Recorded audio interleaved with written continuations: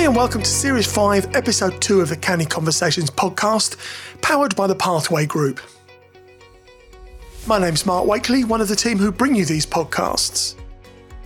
In this series, Safraz Ali will be talking to some of the business people he's met and worked with in his 23 years at the heart of the West Midlands business community. In this second part of the conversation with Jade Pearson, new talent manager at 7 Trent, Saf and Jade explore good leadership and how to manage your own career. Jade draws on her own experiences to explore culture and management styles, how to address performance, progression, challenges and conflicts at every level in the company. They look at the importance of how you can take control of your career and your situation, regardless of where you are. For existing leaders, those aspiring to a leadership role, or if you're at the start of your career, this episode is a useful reminder of what good looks like and a fascinating, wide-ranging and thought-provoking discussion. So let's rejoin Saf and Jade for the second half of their conversation. I want to move the topic a little bit, if I may, just in terms of leadership, management. You've got individuals who are running departments. You yourself have got a team of people. Good practice, bad practice. Because if you think about HR per se, a lot of the time you're sort of problem solving as well for others, and you see the good, the bad, and the indifferent to a certain level. Talk a little bit about what does that look like in this day and age, and what's your experience of being inspired by a good manager or a good leader, and possibly some personal experiences of how the journey has been for you? I think it starts from the top, definitely. The tone is set, whether that's good, bad or ugly. It starts from the most senior person in any organisation. And I think that's something that we can all reflect on. Lots of people talk about the shadow that you cast as a leader. So how do you show up to people? What are people saying about you when you leave the room? How are they describing you as a leader to their friends and their family? And I don't think leaders always reflect and think about that, the impact that they're having on their teams and the people around them, either subconsciously or consciously. But if I think about really great managers and great leaders that I've worked for, it always starts with care. I genuinely feel like they care about me as an individual. They care about my growth. They want to be a champion in whatever way that they can be, whether that's to help me kind of progress or realise my aspirations, or just be that go-to person to chat something through or bounce ideas around, or just knowing that that person actually cares about you as an individual and cares about the things that you're trying to achieve. And I also think it's tricky in times of stress sometimes. And when people are so busy, there's a risk of bunkering down and micromanaging because what I can control happens. And if I think about some of the worst managers that I've worked for, it's definitely in that space. I thrive as an individual in just let me do it. Let me create the space, paint the vision of where you want me to get to, and then let me figure out the rest. As long as you're in the background, that I can kind of reach out, or I can get support or have that kind of coaching or those conversations when I need to. Don't stand in my way. Don't micromanage every little thing that I do. And I carry that through in how I lead and manage others as well. So I'm very naturally empowering. I am okay with people getting things wrong. I think that's where you get the best learning. And if I reflect on some of the clangers I've made, particularly early in my career, they're the lessons that have really stuck with me. So creating that safe space where people feel like they can try stuff and it's okay if they get it wrong. Now, don't get me wrong, if they do it twice, then I'm not so happy.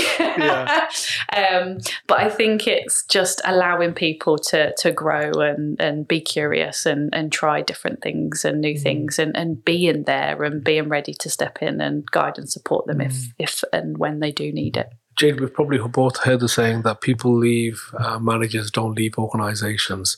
And that rings true. I think that's very simple, very, very simple. In terms of people leaving organizations, and obviously, you as an organization, you're probably monitoring that and looking at staff turnover. But what's generally your experience if somebody's not feeling they're in the right place, or the manager's not supportive? They love their job. They're competent at it. They feel that they've got the knowledge and the skills to do their work. It's just that either the team environment or the culture isn't right. Yeah. Because such a large organization and many other organizations, they've got the right ethos, but sometimes you're in mini teams and it's just not working for you. Any sort of suggestions, advice, and sort of experiences that you want to share with us? Yeah. So I think it's I keep coming back to the circle of influence.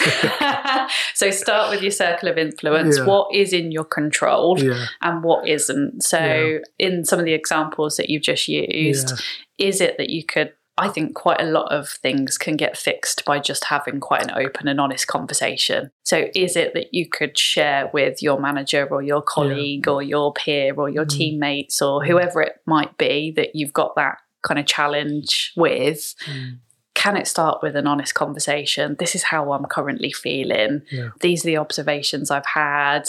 Is there opportunity for me to create a bit of space? And could I lead on that rather than be micromanaged? Or is there an opportunity for me to get involved in this because I feel quite stagnated with what I'm doing at the moment? Whatever the challenge might be, I think always start with if you can have an honest conversation with people. It's tricky if you can't, because that circle of influence then gets smaller and smaller.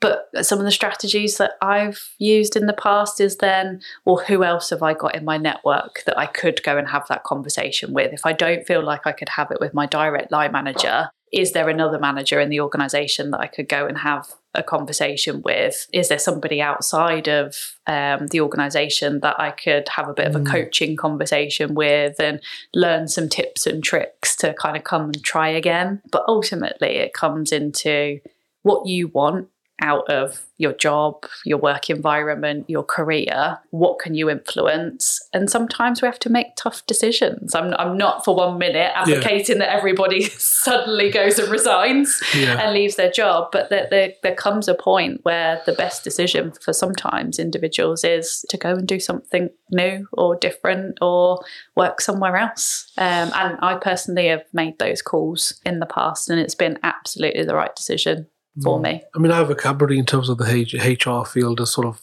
adapted and changed, and there's a word or a couple of words that have sort of entered my sort of thought process, and one of them is the great resignation as well. People just sort of feeling that they can't talk to anybody and then resign and they go, and they give you a reason that it's for personal reasons, and they leave, and they're now having those sort of conversations and maybe feel that they can't talk to people. And if they feel that, generally they can't speak to people, would you suggest, they talk to HR, or would they, what advice would you give to somebody? I guess my immediate kind of internal response to that is I would feel desperately sorry and quite saddened if I thought one of my team couldn't talk to me or be honest. So I'd like to think that somebody's resignation or, something that comes up would never be a surprise to me because we've created that environment where we can be open and honest with one another. So if people can't do that, I'm kind of questioning the environment that the leaders are creating. Yeah. I get that from an individual perspective, that's tricky, but definitely from a leadership perspective, that's a bit of a red flag to me on why that environment doesn't exist. But I think in terms of the individual, absolutely, where is your safe space? Have you got somebody that you could share how you're feeling with?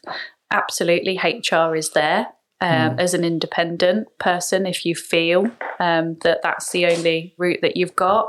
But I would feel that we would have failed as an organisation if people feel that that's their only route to have the conversation that they would love to have with their manager. I want to talk a little bit about, if I may, about performance appraisals and the whole sort of appraisal process, and what's your thoughts in terms of the whole sort of continuous monitoring, performance improvement plans. If somebody isn't performing.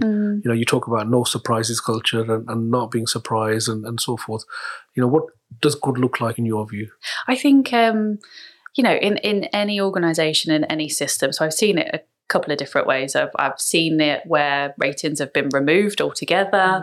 I've seen organisations that don't have appraisal systems, and then I've been in organisations that have had quarterly formal appraisals and ratings every 3 months. I think the best appraisals are the ones that just happen all year round. So yes, you might have a formal kind of point in your cycle in your organisation where you enter a rating into a system and you have a more formal discussion.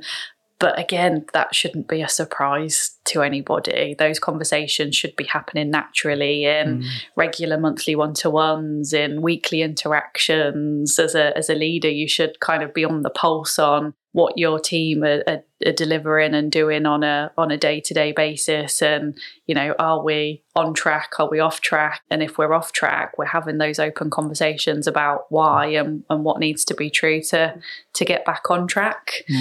So I think it's my ethos is quite similar to the conversation that we've just had, which is it should never be a surprise to people, and it should just feel like a natural ongoing conversation rather than a stored up conversation for end of year. There's absolutely nothing worse than being on the end of an end of year conversation where your manager's stored up examples of when you haven't quite hit the mark, or I didn't quite like that decision you made 6 months ago, but I'm only just telling you about it now.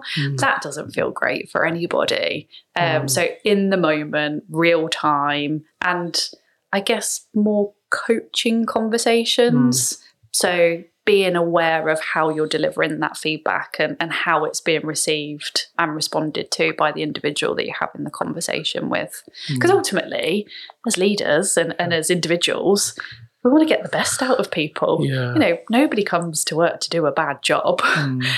So how do we get the best out of people? How do we realise their potential? How do we help them to see the things that they're naturally brilliant at, but maybe the things that they have to work a bit harder at to get to because it's in their blind spot, or something that they're still trying to sharpen or develop or strengthen? Another phrase which is a bit of a buzzword, Jade, is accidental manager, where somebody really is very good at their job. They're technically competent, and suddenly they're now managing people, and because they've been there such a long time, or they're very good at it, and now they become a manager, but they've never seen themselves as a leader.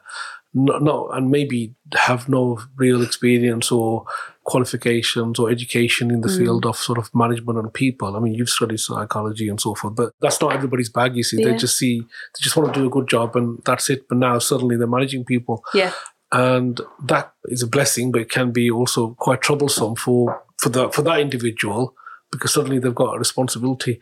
Any sort of thoughts, advice, experience that you wish to share? And I've definitely seen it happen. So I was chuckling as you were describing. Even the reluctant person who sort of said, so good, and you're sort of encouraging them to say, you know what, you should go for this, and they don't want to do it. They're happy in terms of what they are, and you think, you know what, you could do so much more. Yeah, definitely. I've seen scenarios play out where individuals, like you say, are technically brilliant and they think that the only way to progress any further is to then move into management. We have these debates. I had debates on this in previous organisations that I've worked at. How do you create a technical career progression pathway as well as management and leadership? Because not everybody wants to be a manager. Not everyone's cut out to be a manager or a people leader, but people need to see an alternative pathway. So I think there's organisational design for employers and businesses to think about. How do you create that alternative pathway so people don't feel forced to become something that they're either naturally not great at, or it's not really what they want to do. It's not what they set out to be. So there's definitely that aspect of it. And then I think there's some stuff for organisations to help people to transition. So one of the things that I always reflect on is the skills and experience that has enabled people to get to where they are in their career today are not the same skills that they need to take the next step. So I think it starts with, again, being open and honest and clear. So to quote Brene Brown, clear is kind. So be clear with people. You know, you've been brilliant at this, and this. This is the situation that requires something from you now. And we talk about situational leadership. So what does the team currently need from you? What environment and context are you operating within? What levers are you going to need to pull as a leader? And it might be you need to really bunker down on one thing for the first 6 months, but then you need to, you know, ramp up something else in the next 12. So what does that team and that environment need from you as a leader? And how do you tailor that to get the best outcomes or the best results? And then understanding because somebody's recruited you into that role, right? So your line manager now has a responsibility to help you grow as a leader. So how do you help people to strengthen the areas that they just either have never had exposure or experience to? How do you coach people through some of the scenarios that they're going to face for the first time as a manager or a leader? How do you be that cheerleader for them? Especially when we talk about women in leadership, typically they're the ones that will suffer from imposter syndrome or maybe question themselves more. So making sure that the right infrastructure and the support is around new leaders, because they'll question themselves. Have I made the right decision? Oh my goodness, why did I decide to be a leader? This is really tough. It can feel quite isolating sometimes. So making sure that people have got their own network and their own peer group and their own safe space that they can go to for guidance, counsel, and just pick me ups when we need it sometimes as a leader. So they would be definitely my pieces of advice. Thank you for sharing that, Jade. I mean, I know you're a big believer in lifelong learning, and you're continuously learning and developing. And even though you're a professional with all the qualifications you've got, you're on that continuous path of learning and developing. Talk to us in terms of your personal sort of, I mean, how do you keep abreast of what's going on? How do you keep the front face of what good looks like as well? And, you know, how are you personally sort of keeping on top of things? Yeah, definitely. So my curiosity / nosiness. So I love learning what other people are up to. So things like listening to podcasts like this, reading blogs, reading best practice, going along to conferences, tapping into webinars, using my own network. You know, what are you up to? Or we've got this particular challenge. Have you come across it? I think knowledge sharing and tapping into people that do that do similar jobs to you in different organizations and different industries is invaluable. So I definitely make the most of my external network. You'll always find little nuggets from other people that you can steal with pride and take away. And that's why I'm passionate about also sharing what we do and what we've learned, and quite open about, you know, things that have gone well and things that we've learned and done differently. Because if you all share, then you all continue to kind of raise the bar and raise the standard, and therefore everybody gets better. So yeah, definitely curious. And I guess time optimization. So we were talking before the podcast started, commuting time. Perfect time to listen to podcasts. It's dead time. You can't do anything else. So I'm smart about where I fit it into my day, so it doesn't feel like another thing that you've got to make time for. So having a little look on LinkedIn every night, scrolling, what are people up to? What are people sharing? Just naturally part of your life, really, to a certain level. So how do you build it into your daily habits? Exactly. And that's, you know, one of the things that I think is really helpful for people to do, because quite often in busy jobs and busy organizations, your own development will fall to the bottom of the to-do list, because when you stack it up against everything else that you need to deliver, typically you always put yourself last. Yeah, I've got 10 things that I need to get done today, and reading that article just isn't one of them. So how do you just build it into your day-to-day so that you're doing it without even realising it, or it's not a big thing that you're doing, but you're keeping yourself developing and learning new things, and in my personal experience, feeding that curiosity need as well. Fantastic. Jade, you spoke a little bit about employer brand and how Severn Trent may not be recognised in certain fields, and obviously that's one element of it. But there's also that personal brand, which is yourself and your team who are going out there and connecting with individuals, because we've all heard the saying, people buy from people, and so you're going out there networking, and you're also knocking on doors, and you're showing up, which half the battle is showing up, and you're coming to our events and coming and supporting many other causes and so forth. What does that look like in terms of your engagement with outside causes and these sort of initiatives? I mean, I know you're a director of the ISC, Institute of Student Employers. Yeah. You've been a judge as well for the ISC. How have you cultivated your personal brand and your reputation really within the field and slightly outside the field? Yeah, I don't. It's funny. I never set out to do it because I'm doing it to build my personal brand. Yeah. It always starts with, I feel like I could add value there, or I feel like, I would love to give back. So if I think about my role as an enterprise advisor with the Careers and Enterprise Company, it was because I wanted to help schools with their careers education program, and with my network and my experience, how can I help others? Rather than kind of flipping it and going, what am I going to get out of this? What's Jade's personal brand going to look like after I've done this?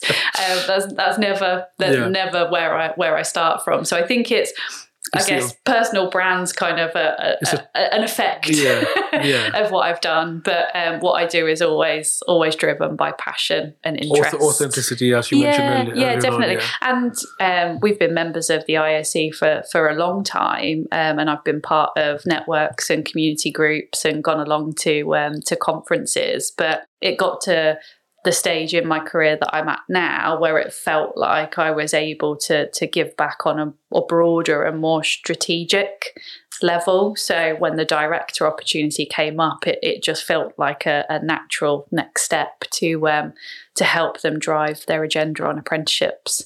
And again, the thing that really excited me was being able to help educate and inspire hundreds of organisations to invest in apprenticeships. That was the thing that grabbed my attention. Not so much being a director, status doesn't do it for me. It's the impact and the outcome that you can make. I mean, you said at the beginning about purpose as well, a purposeful impact and so forth. So fantastic. In terms of the employer brand, I mean, I mentioned to you while we were talking earlier on that Severn Trent is one of the very few organisations I've seen who are fully embracing Glassdoor. And for those that you don't know, Glassdoor is quite a well-known platform. It's a website where people can go and comment on what it's like working for a particular employer. It's warts and all, really. You've got people who are raving fans, loving it, and there's others who may not have had a great experience, but it's there, and it's about allowing potential employees, potential graduates or apprentices a sort of an insight of what does it look like working for a particular employer. And we're talking about how open Severn Trent is with Glassdoor. Is this something that's obviously it's a conscious decision, but how does that work for yourself? And is that been a hindrance or been positive? And what's your thoughts generally about the TripAdvisor for employers? Glassdoor. So again, we're quite authentic with it. So like you said, it's quite organic. When people join our organisation, we'll say to them, if you want to share, absolutely. People like you that were going through the recruitment process would love to know what you found of the recruitment experience and working here. But people will share what they want to share at the end of the day. And like you said, so whether people like it or organisations like it or not, people will share. So it should be something that you're tuned into as a business and keeping an eye on. And through everything that we do, the culture that we're trying to create at Severn Trent, the leadership investment that we're making, the environment that we want people to work within, we're hopeful that all the things that we're doing will lead to naturally people saying good things about us, because we're not doing it because we want the Glassdoor reviews. We're doing it because that's the organisation that we want to be. And it's important to us that people feel that they enjoy their job, they love turning up and coming to work, they feel like they have opportunities to progress if they want it, they get the right support from their manager and their leaders, and they're bought into who we are as an organisation. And they're the things that we hope that people say about.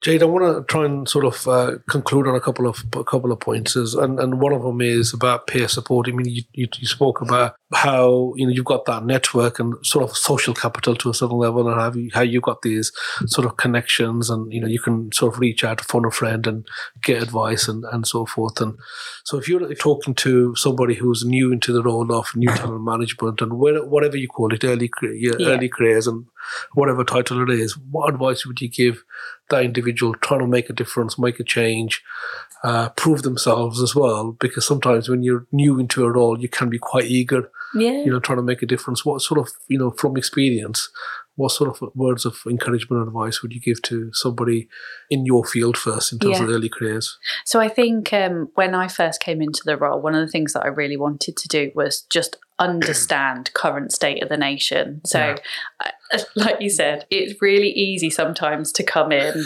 with passion and enthusiasm and desire to make your mark, and sometimes transforming things and changing too much too soon has a more detrimental effect than it does a positive. So I would always encourage people to just go in, seek to understand,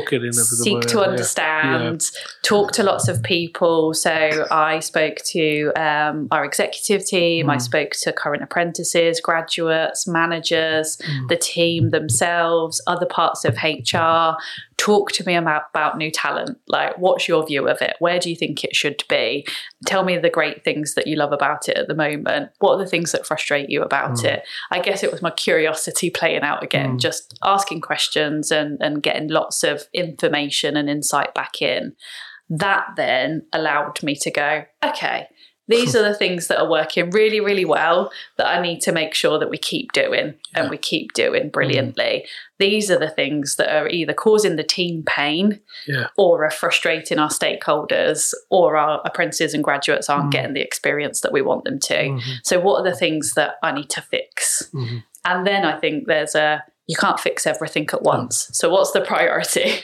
What's the thing that's most on fire that needs your attention first as a leader? And then what's your longer term vision and where are you trying to get to? And as long as every day you're taking a step forward towards that end goal, and better never stops, then I think you'll be doing a brilliant job. But I would definitely don't jump in, be patient, absorb it, seek to understand, and be curious about who is in your natural network. So I had a look at on LinkedIn, who's doing my job at National Grid, who's doing my job at other water companies, who's doing my sort of job in other West Midlands organisations, and how do I start to create my network and tap into people and find out what they're up to as well. And I think with a network, you have to give as much as you take. So it's about kind of building those relationships. A supportive sort of environment. That's exactly. And sharing back. So they would definitely be my my top tips for anybody coming in. Fantastic. In terms of people looking for sort of advice in terms of next steps, I mean, you had a tutor who sort of guided you, and you had a friend of the family. Not everybody's got those links and the social capital element of it. What sort of advice would you suggest and give to somebody who's unsure in terms of career paths and so forth? I mean, who's out there in the field in your eyes, and who do you recognise that this is sort of you would signpost or say this as a starting point? So I actually think it starts with you. So when I'm talking to people that are career unsure, Always reflect. So I'll ask people, what excites you? What interests you? Ask yourself questions around, are there any particular businesses or industries that I would definitely really want to work in? And equally, where wouldn't I want to work? What sort of environment do I want to work in? Do I see myself working in an office? Do I see myself working on my own? Do I like being around people? Do I want to be outside? So ask yourself the bigger questions first, because I think that will help you funnel down. So I was given a little bit of career advice to one of our apprentices. This was before she joined our apprenticeship program, and she was saying, I'm thinking about payroll, and I'm thinking about this, and I'm thinking about that. So we kind of took a step back and said, okay, tell me what you love. What were you good at school? What did you enjoy at school? And actually, what it boiled down to is she didn't like maths. She doesn't like working with numbers. She didn't really want to be at a desk in front of a computer every day. And I was like, well, that's pretty much what payroll is. So maybe that's not right for you. And I think there's value in figuring out what you're not interested in and what wouldn't drive value for you just as much as what you do. So I think get clear in your head some of the areas that intrigue you, you're interested in, you have a passion about. And then I think it's using the resources that are available to you. So if it's apprenticeships, the government website is brilliant. Like, just go and be curious and have a look. If you do have a careers leader or a careers teacher and you're still at school or college, go and have a conversation with them. Have a look at and research organisations that are around you locally. I don't think I knew when I was at school who my local businesses were. You know, who do mum and dad work for? Who do their friends work for? You know, just start to kind of build your picture and your image out, and who can help be your connector. If you don't have a connector, who can help you make that connection? And there are some great resources out there now. So I'm not for 1 minute saying that people need to go and check out our careers website. But we've got a careers quiz. There's lots of great resources like that out there now. So if you're really unsure, there are online quizzes and resources that you can tap into that ask you questions like, would you prefer this or that? Would you prefer this or that? And it will help kind of funnel you down into types of roles that might suit you, or types of industries that might suit you. So use the resources that are available to you to help you get really clear on your thinking. Get that clarity of what you want to do. Yeah, absolutely. But most importantly, you're not alone. So a lot of it's about understanding yourself, isn't it? Is that emotional awareness and really understanding what's your drivers, what makes you work. I think this process of elimination, that this is not for me, is also a big part of it. So fantastic. In terms of next steps for your good self and what's on the agenda, you know, your big projects, you personally, Jade, and also for Seven Trent, what's currently on your sort of to-do list or planning? And I know you said you work in cycles in terms of the business 5-year cycles and so forth, but you know, what's next steps and what are the big things, or what are the things that somebody should be aware of, and anything you want to share with us? Yeah, absolutely. So I think work-wise, there are 2 big things that we want to go after. So we want to be able to have a skills and talent plan for that 5-year kind of business cycle. So in an ideal world, I would love to know in the next 12 months, what does the next 5 years of our graduate and apprentice intake look like? At what point in that 5 years do we need to drop new programs, and how do we start to get ready for those now? How do we make sure that we're really effective with the programs that we are running? How do we blow up our digital and data, and do we need a graduate program in that space? So they're all the conversations that we're starting to have internally to get us ready for the next 5 years of our business cycle. And then the other piece is our work experience. So we've revamped our strategy. We've committed that we want to create 500 work experience opportunities a year. 500 work experience? 500, wow. Yeah. So we've kind of started to create our toolkit on what that looks like, but I want to be so much more structured with what that looks like, and making sure that we can create something for everybody in that toolkit. So whether you're still at school, whether you're at college, whether you're at university, whether you're somebody already in a role, or, you might currently be unemployed and you just don't know how to get into the world of work or back into the world of work, whatever your personal circumstance might be. How do we make sure we've got a work experience opportunity for anybody in our community? So that's the biggie. So this is we want to try and go after. Colleges, opening up Severn Trent really for the community out there to come and see it firsthand. Yeah, exactly that. Yeah. And then personally, as long as I feel like I'm making a difference, adding value and trying to be bigger and bolder than I was yesterday, I'm happy. Yeah, so personal growth, you're continuously on that journey. Yeah.